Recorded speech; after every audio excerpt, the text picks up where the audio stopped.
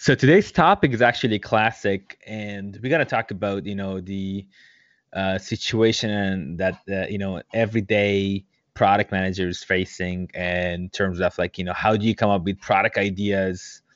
How do you validate those? What are some best ways you can go about doing them cheaply and efficiently that can actually scale down the line? And how do you ensure product market fit? So we're going to talk about all these in details today, guys.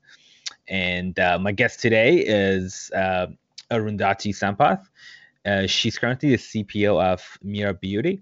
Previously, she's been at some of the biggest tech giants, Amazon, Facebook, and Yahoo, with a bunch of search and ads domain knowledge. And currently, her focus at Mira is on early stage startups and products. And she also holds an MBA from the University of Michigan. So get ready, guys, for a very interesting chat. My guest, Arundhati Sampath.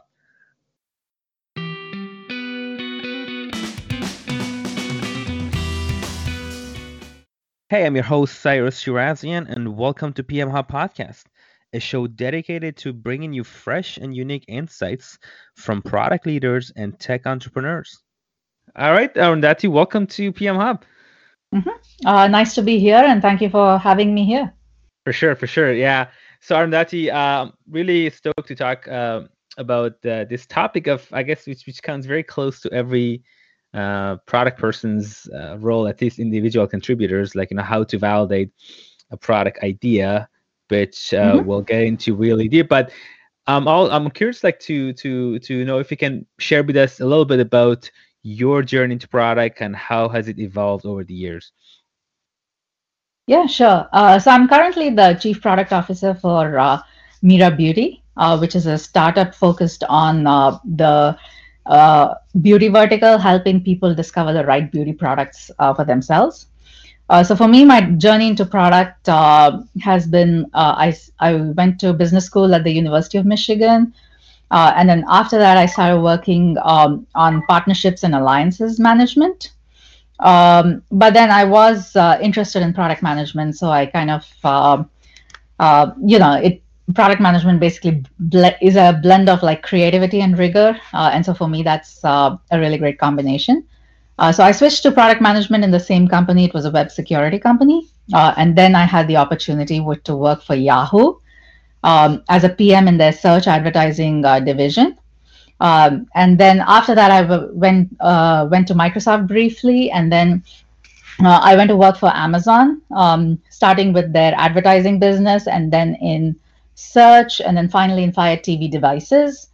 And then that was when I was in Fire TV in Amazon, that's when I started working on early stage products like, V1 products. And I really learned a lot. And I also got interested in bringing early stage products to market and figuring out product market fit. So that was like an area I got really interested in. And then I spent about a year in Facebook in search and working on new initiatives in the Facebook search team.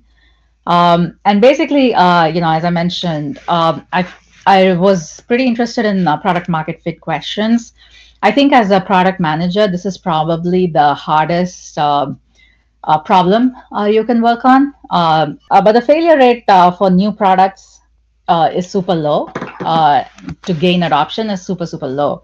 And so it's a really interesting problem to solve for a product manager, and the most challenging.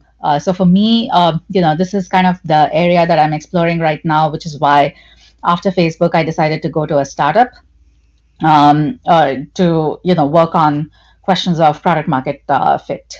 So that's where I am. Very cool. I've seen like you've been all over the place from all these giant tech companies, and then you kind of found your interest in product market fit. So let's get into it. Like how do you define product market fit? I'm curious. I think it's basically, I think at its core, it's building a product that a specific audience or a specific customer segment finds really useful, and they adopt in large numbers. So that's the market. And so basically your product addresses a need that a large number of people or a particular audience segment has. So you're solving that problem for them, and therefore they kind of adopt your product in large numbers. So that's pretty much like a very simple definition of product market fit. Um, um, yeah, I mean it's super straightforward and simple, and so I think the hard part is actually getting to it, but you kind of the easy part is like defining it. Okay, so I'm curious. But I mean, thanks for clarifying it. But I'm curious to know, like, how do you go about setting those numbers to define whether you've reached product market fit or not? I think you start with like a large addressable market. So you define who the target audience is, and obviously you want to do your due diligence to make sure that it's a large enough segment and it's not like maybe a small niche. So for example, in my current company, for us, our audience is pretty huge. It's basically beauty enthusiasts, people, typically women, in the age group of say 18 to 45 or even 50, but usually skewing like 18 to 30, 35, who are really into beauty, and would like to and buy a lot of beauty products, and they would like to get like a good set of recommendations for what are the right products to buy without wasting their money. And so that is that is a pretty large addressable market. I mean, there's like industry numbers that you can look at, but that's like pretty straightforward to say that hey, there's like millions and millions of users in this target segment, and you can do, as a product manager, you can do like some high level numbers to say, hey, this is like exactly how many million users there are, this is how much spent there is, and so on. But I think that part is fairly straightforward. As long as you identify a target audience that is large enough, then you, at least for me, it's like really hard to project initially that I'm going to get exactly X number of customers. But you say this is your addressable market, and then I'm trying to get like a certain share of this addressable market, with the solutions that I'm going to come up with. So I think you just start with the addressable market, and then you think about, okay, can I solve a problem for the addressable market? Mm. And then as part of that, is it like a collaborative process? You work with your executives, or is it something like completely you have to come up on your own? Typically it depends. So in my case, like for the startup that I'm in right now, the founders had already identified the addressable market. And to some extent, they'd also identified like, who the target audience is and all of that. And so I was very interested in the problem space, and I could see the value of it. So I kind of, started working with them on it. But in a larger company, for example, in other companies I've been in,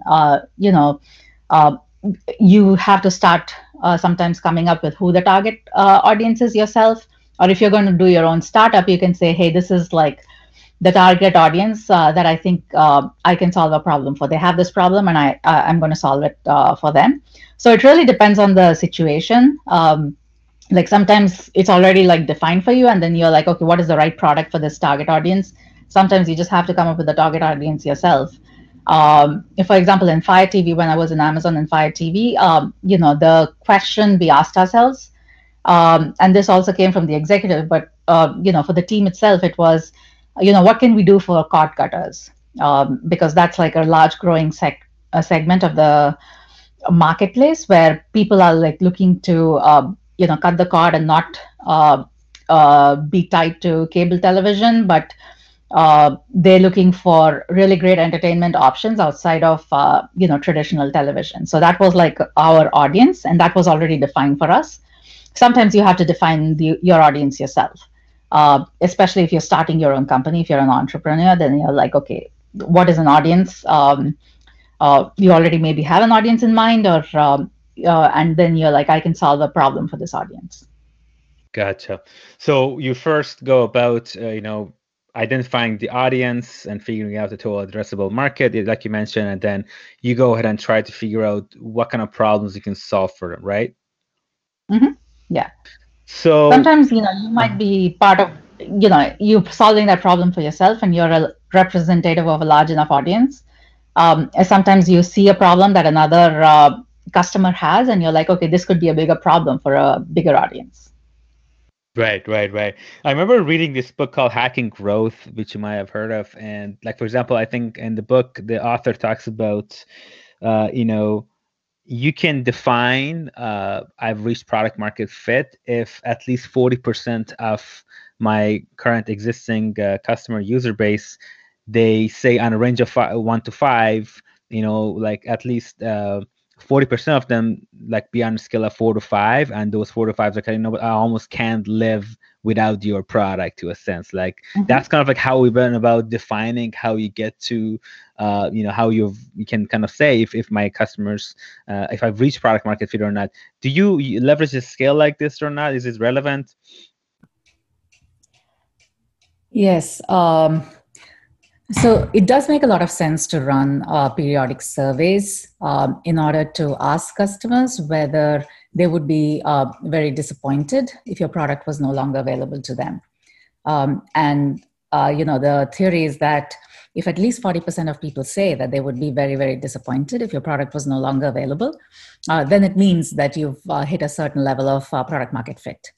Now, in practice, oftentimes, what is true is that you will find that 40% of or more of people will say that they would be very disappointed without your product. And that's a necessary but not sufficient condition. So it's a bar that you have to hit, and it means that you're on the right track. But what you will actually find oftentimes, at least in the early stages, is that this may actually not be reflected in usage metrics. So even though a lot of people will say in surveys that they would be very disappointed without your product, it may not be reflected in usage metrics. And the reason is that when they're doing a survey, or even when you're doing some user research or interviews with users, when they are thinking about your product, they're doing so in isolation, and they look at its feature set and they're like, wow, this is amazing, and I would be very disappointed without it.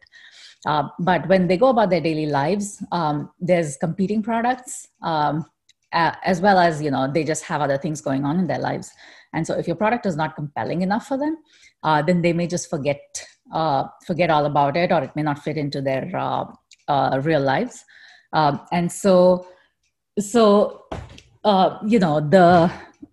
This survey data of 40% is a necessary condition, but oftentimes you will have to do a lot more work.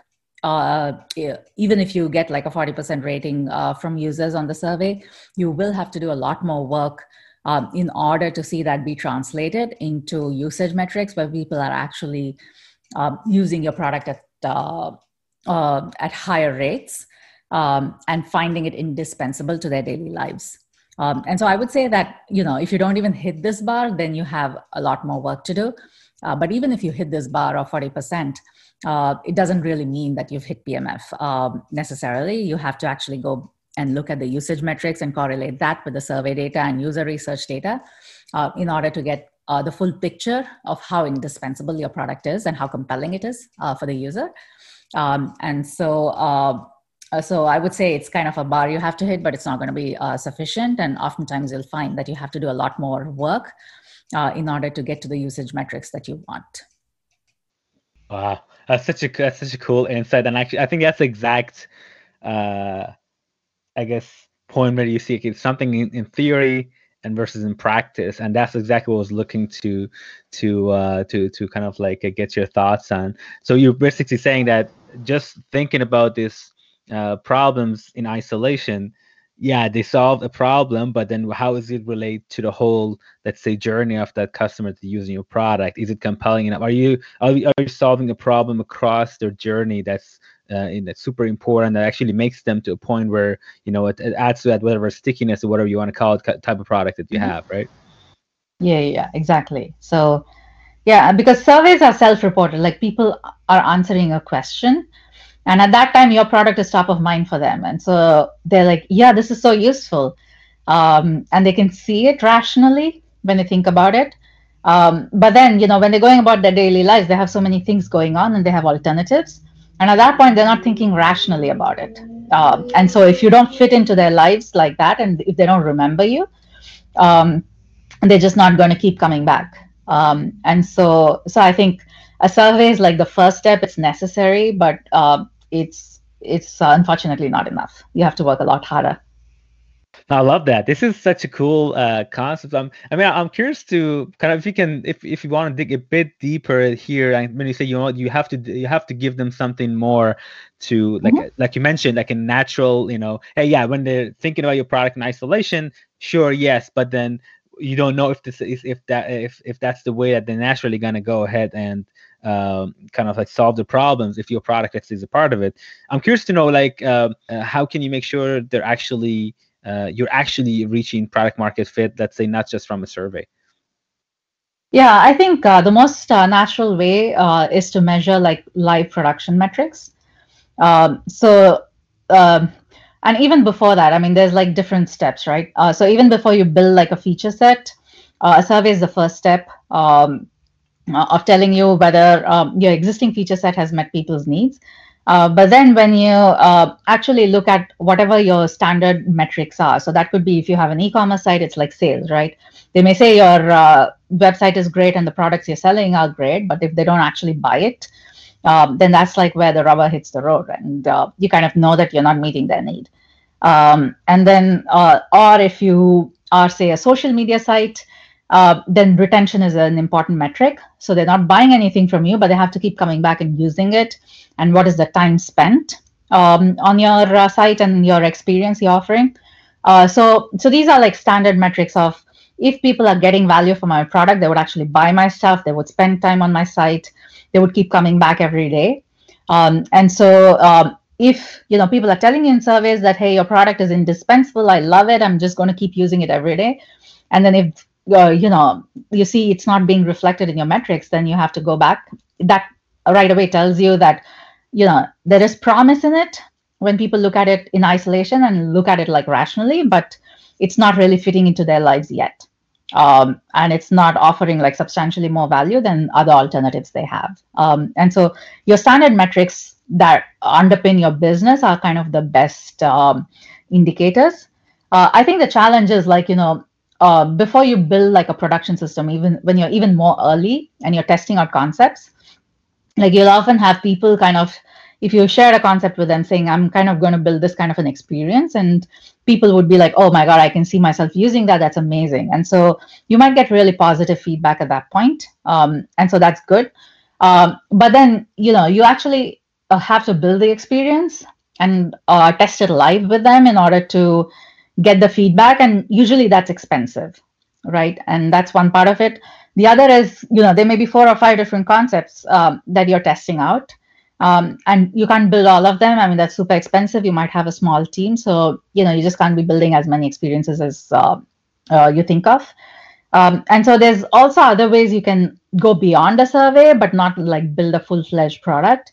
And obviously the obvious way to do that is also kind of like a design prototype, where you can, sometimes you need high fidelity design, sometimes it's even like just wireframes, but you start getting feedback, and if you see people converge towards one concept and not the other concepts, like you present like 4 or 5 different concepts in a design format, and if you find like a lot of people are able to converge on one, and they can also even articulate without you prompting them, they can say, oh, this is interesting because I can see this doing this for solving this problem for me.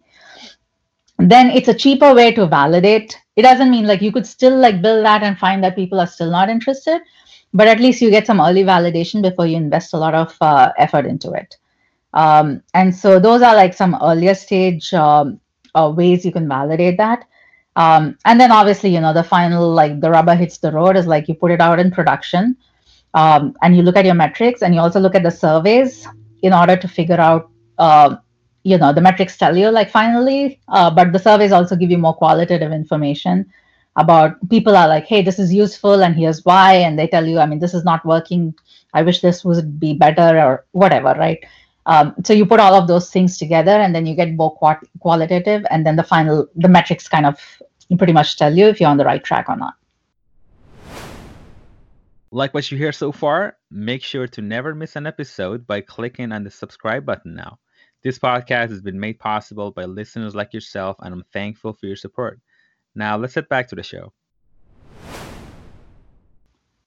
Yeah, that's such a good point. Actually, it reminded me of I was reading Inspired, by Marty Kagan, and he talks about, yeah, it's really good if the customers, they say they find value, but actually he talks about a few interesting ideas. Okay, if they really find value, are they willing to put down the credit card? Or are they willing to spend extended amount of time with you? Like when it comes to that, are they willing to give you a reference or recommendation? Let's say depending on the product, whatever it is. That's where kind of like I think you can go behind. Okay, you know what? I could see myself using it, but okay, are you willing to put down your credit card? Right. So Exactly. So that's different story, right? Yeah, exactly. Right. Like, and that is the most important thing, right? Like, is a customer willing to open their wallet? Yeah, that's right. That's awesome. So I guess on a broader scale, like let's say you find these problems for your customers, the users, like how do you come up with product ideas? So there's a few different ways. And as I said, the reason I got into product management is this field offers so much creativity, opportunities for creativity. So I think, to start with, I brainstorm with myself, so to speak.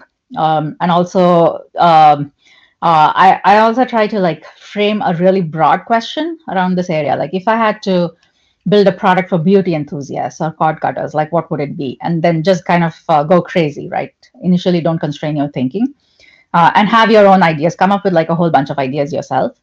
And then I do the same with the team. So the team could be like engineers, designers, whoever wanted to participate. And kind of do something similar. Like for something like this, make the problem statement kind of broad, but at the same time, it has to be pertinent. So, people are not going off topic, but really broad. And then also, maybe give them constraints if you have constraints, or if you have like certain parameters you want people to stick to, so that they don't come up with solutions that you can't do.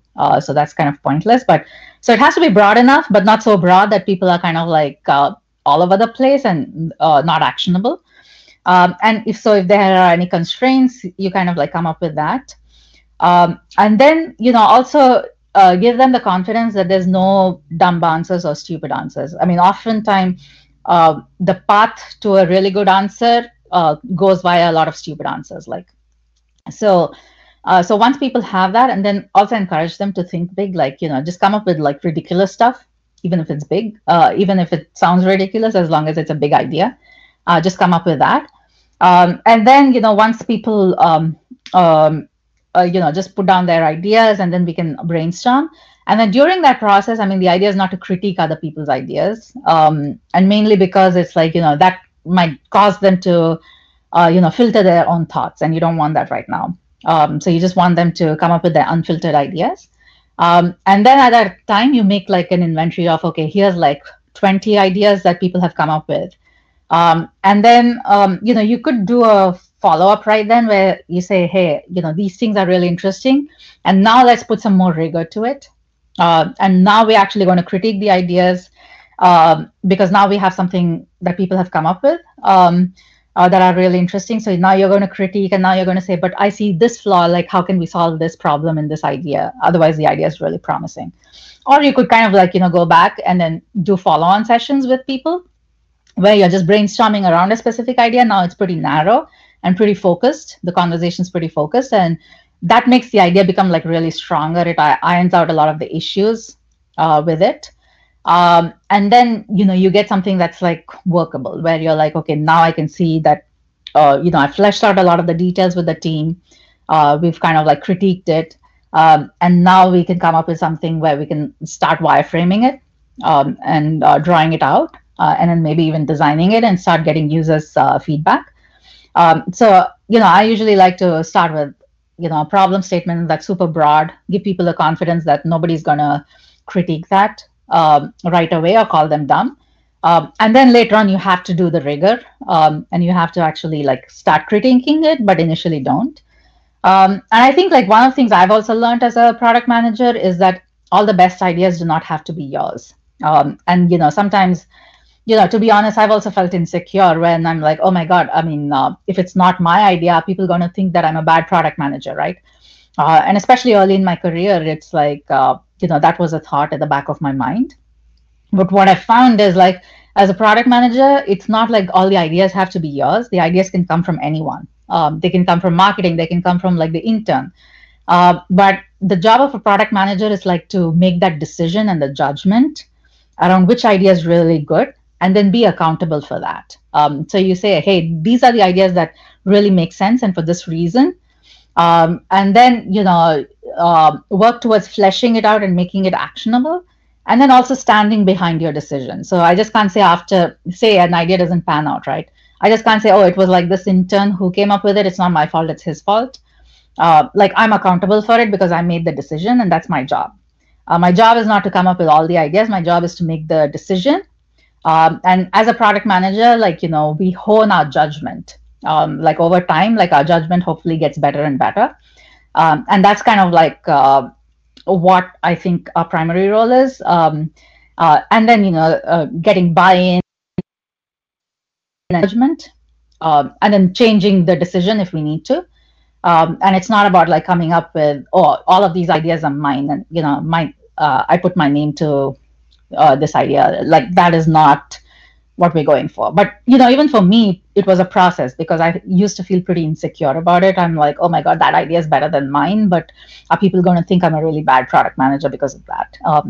And the answer is like, you don't have to worry about it. But it took me a while to get to that. Yeah, definitely. I can relate to that. Now, it's very interesting how you mentioned, like, it's almost like while you were explaining this process of diverging and converging, this double diamond from design thinking came to my mind, and kind of like that seems to be a similar approach, where you first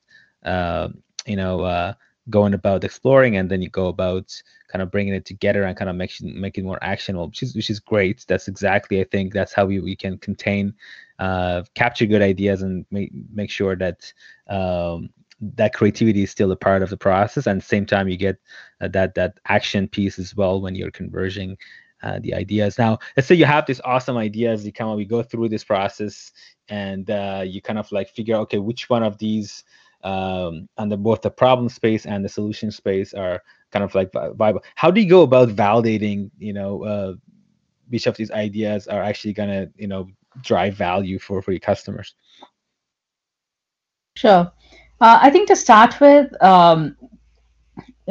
usually, like, one of the things I like to do is just say, from wearing my customer hat, like, if I was this target customer, how would I find it useful to me? And basically, it's like putting yourself in the customer's shoes, and then just not think about anything else, but it's like, how would I find this useful to me?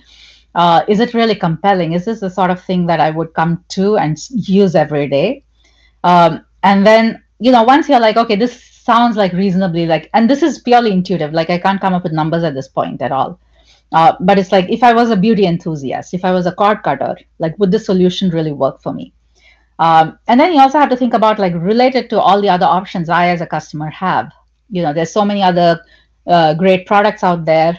There's even things people do offline, right? Like, we may think, to give like a really basic example, like, people may keep coming up with all of these great productivity tools, and they come up with all of these tools for planning your day better. And so there's a lot of other options out there. So if you wanted to build a new productivity tool, it's like, okay, there are a lot of other options out there. But it could also be like, people just write to-do lists on a piece of paper or on their diary, right? And so a lot of people are really used to it. They're very comfortable with it. So that's also, is my option going to be even more easier to use than like just people writing something on a stick-it or a piece of paper? Because that's your competition too. And if you can't really say that it's going to be more easier to use and you're going to add more value compared to the offline option, then you have to think about it. So you have to look at, is it going to be significantly better than the competition? Is it also something that is going to be just compelling? And compelling is like a very, I think, intuitive word, like qualitative word. It's really hard to quantify compelling early on. So you just have to be like, okay, does this make sense intuitively? And then obviously you want to do the user research. Like once you're satisfied with that, once you can make the case for that, you want to do your user research. And so, a part of it is like just calling people and talking through the concept. It could be initially, you could just be like explain the concept to them. And the other is also you could have like wireframes or simple mocks, or if you have the services of a designer, work with the designer to come up with something more high fidelity, and then test it with a bunch of users and see if people kind of like the concept. And oftentimes, what is also interesting is without you prompting, don't ask leading questions, but if people are able to articulate your value proposition back to you, then it's like, oh my God, they're getting it without me prompting, not saying, hey, are you able to find beauty products useful to you, is a very leading question. And people will usually, they don't want to be rude, so they'll be like, yeah. And that's really not helpful. But if you show them a design and they're like, oh my God, with this, I think, I can find the right products for me. Or, it will help me avoid wasting my money on something I don't want. And sometimes it's like very, I would say it's almost like validating when people repeat your value proposition to you without you saying anything to them. Then that means you're on the right track. And then at that point, you can, start building like a really cheap, a really cheap feature or product set for them where you can get live data. And the most obvious way to build it is to actually like code it. So that's a no-brainer. But there's also like some really interesting ways you can do it. I think some of the literature I've read on this topic, like people say, hey, build a landing page. It could just be a dumb landing page.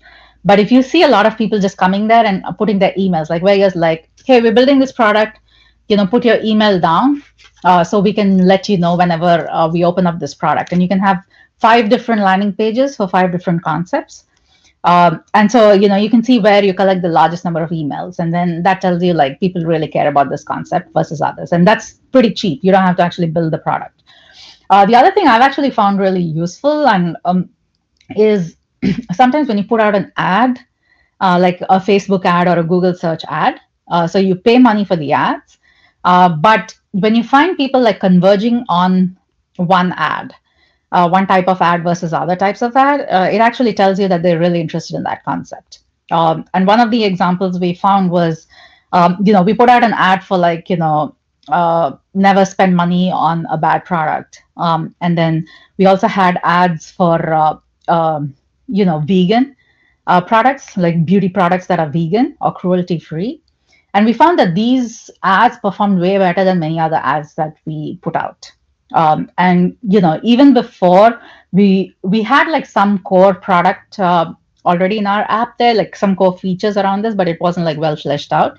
But we found that these kinds of ads perform way better than some other kinds of ads, and that gave a signal that hey, we should actually flesh out these concepts because people care about this. And so it's kind of like the equivalent of a landing page where you put out a concept and people are like, I really care about this. And obviously, I mean, if people kind of, they click into it, but if they don't convert, then, the ad platforms will penalize you for this. So you want to be careful about it. But you get some early signals without spending too much money or too much investment about, okay, this concept is more important than other concepts. And then you actually go out and build like that full product. So that's also, one way to validate your idea without building out the full product. The other thing is also like, once you've decided, hey, I got enough signal, I'm going to build the product.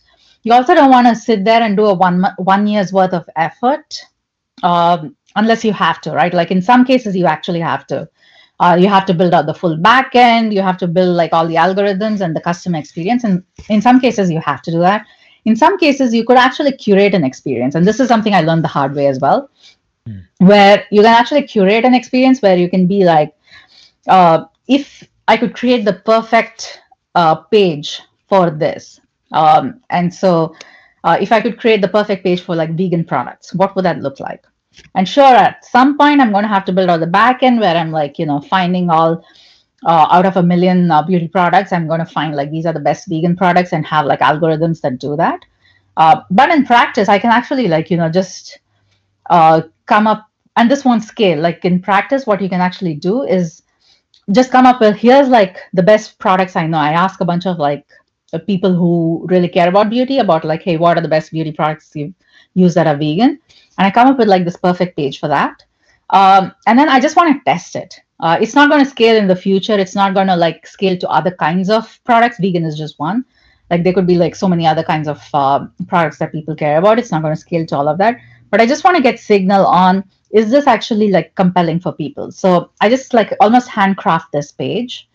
And then, I see if people are coming in, if they're finding it useful, are they clicking through the products? Are they engaging with it? And then if they are, then it's like, okay, I've got signal. Now I have to do it the right way. I have to build algorithms that will do this. I'll have to do things that have to scale. But initially, before I spend like 6 months effort doing all that and finding actually people don't care about it so much, and I wasted all this effort, you can actually handcraft a page. So it's not that expensive. You're almost like, if I could use the word, you're kind of like faking an experience with the intention of doing it right in the future. But right now you're kind of like faking it. And then you're seeing if people will actually like, you get behavioral data and see people actually engaging with it. And then, you fake like a bunch of different things. And then you find people care about one or two things and they don't care about the other three. And then those are the things that you build out a full backend for, and you kind of like, do it right after that, and then you discard the other three. So that's like, even if you have to build a product with engineers, there's ways to handcraft it initially, and then once you have conviction that people care about this, then you kind of like do the usual product development process. So I think there's like cheaper ways to get into it, and then your final version is the one that you put a lot of muscle behind. Mm-hmm. Yeah, no, I love you dropped so much good insights there. Especially, I love the one you mentioned about if your users or who are you testing with, the repeat back your value prop to you. That's a positive, and I love that. That's a very interesting way to look at it. And also on the last one you mentioned, like that's kind of like when you're kind of faking the experience. Like I think some call like the Wizard of Oz, when you're like things work in the front, but in the back end everything is manual. And I've done it multiple times as well, like with different situations where we can leverage a competitor's product to do the same kind of depending on what you're doing. Again, it's really differs case by case, but you could totally leverage what's already out there to try to, if it's a recommendation engine or something like that, to provide exactly. to if they're providing value, right? So that's great point. Awesome.